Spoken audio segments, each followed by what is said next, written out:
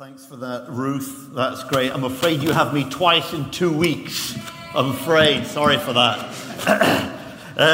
So, as Rob has been saying, we're starting this sort of little mini-series looking at Peter over these next few weeks, looking at the different various aspects or events or themes of his life. And today we are looking at the theme of faith, looking at the exploits of Peter that we've just been hearing about. And in this mini-series, we're going to be short and sharp, so 10 minutes only. So it's going to be very quick. You'll be pleased to hear as well. So just before we go any further, let's just pray together. Let's just ask God to be with us.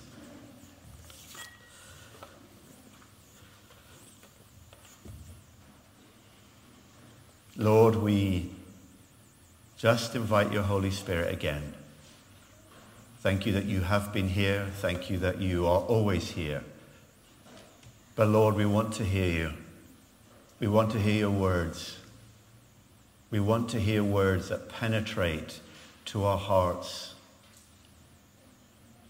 Lord, so we ask that you speak to us, Father. Our hearts are receptive. We want to hear your words. Speak, Lord, your servants are listening to you. In Jesus' name we pray. Amen. Not long ago, I heard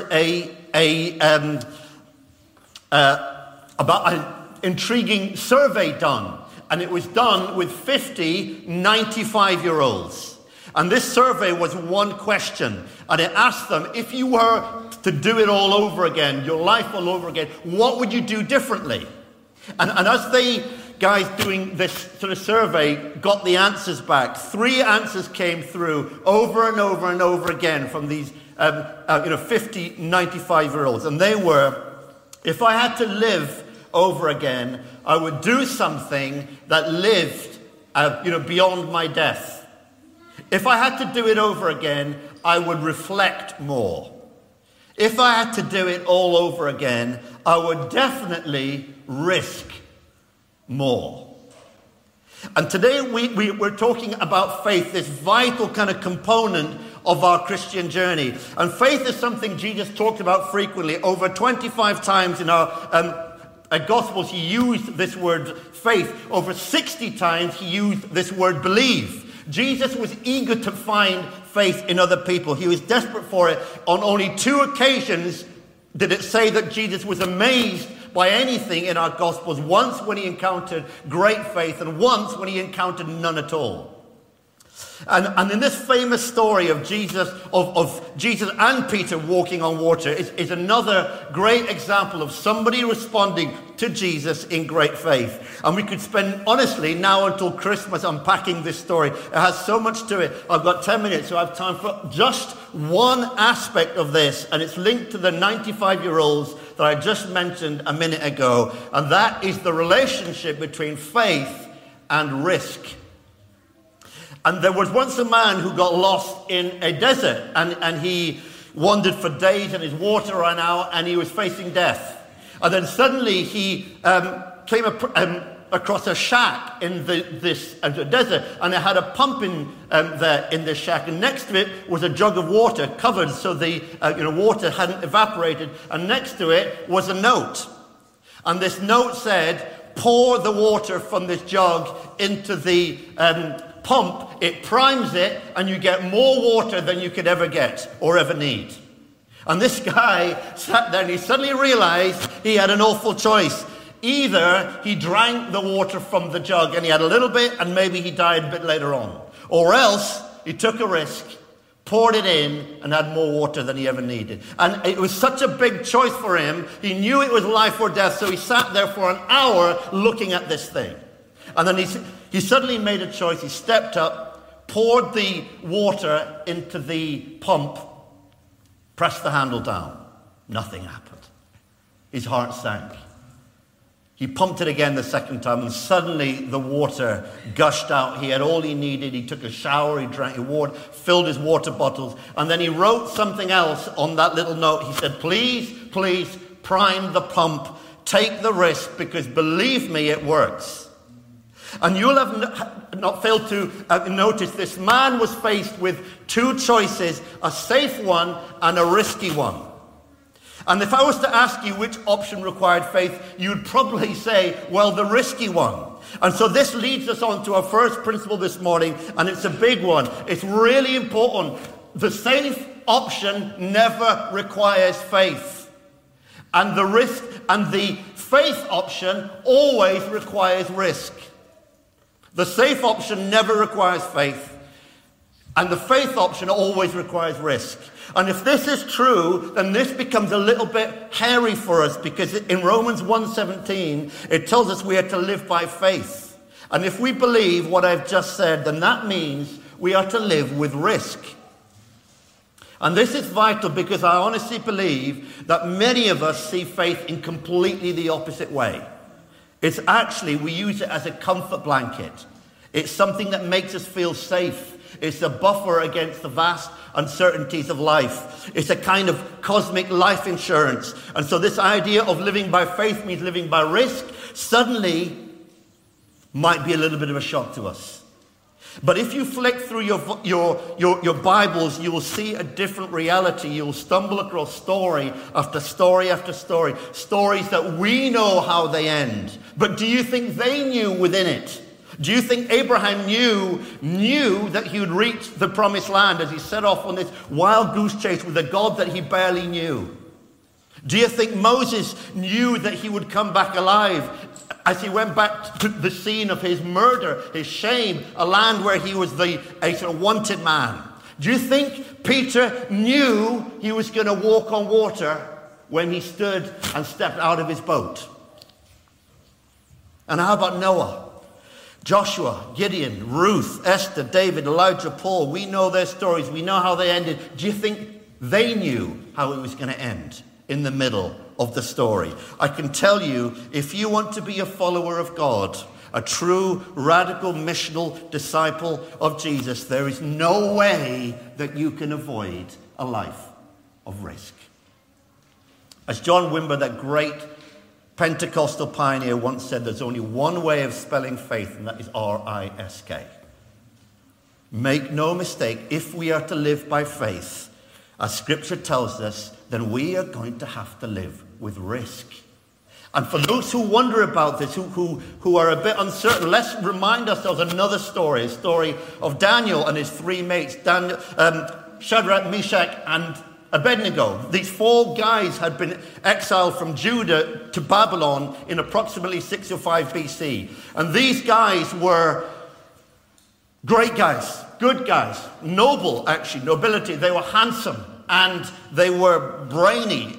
Think Rob Milton and, Joe Rowe and John Sexton, that kind of guy. And these guys were soon placed in positions of power. And one day, the king of Babylon, a great egomaniac, the Simon Cowell of his day, he had a great big gold statue put up, and he told the whole land, everyone's going to bow down to it. And these three friends of Daniel said, no, we worship God and we worship God alone. And this king was furious, and so he's hold them in, go back a little bit, don't go ahead too quickly. And this king was furious, and he called them in, and he said to them, he said, bow down and worship this thing, or you will be thrown into a blazing furnace, cooked alive in absolute agony.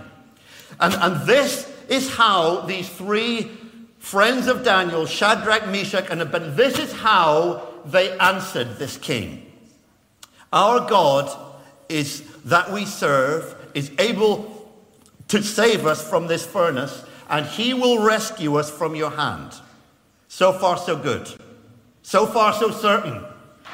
So far, so safe. And then they said this, but even if he does not, you must know we will not worship your statue. These guys believed in the person, they believed in a God, but do you know what? They had no idea what he was going to do. They had no idea. Many prophets and good men and women had stood up, and they had paid for it with their life. They had no idea what God was going to do with them, but they were living with faith, and they were living with risk. What does a risky life look like? What does a life characterized by riskiness, risky faith look like? And again, we could go on for weeks talking about this. I have one thing to actually say.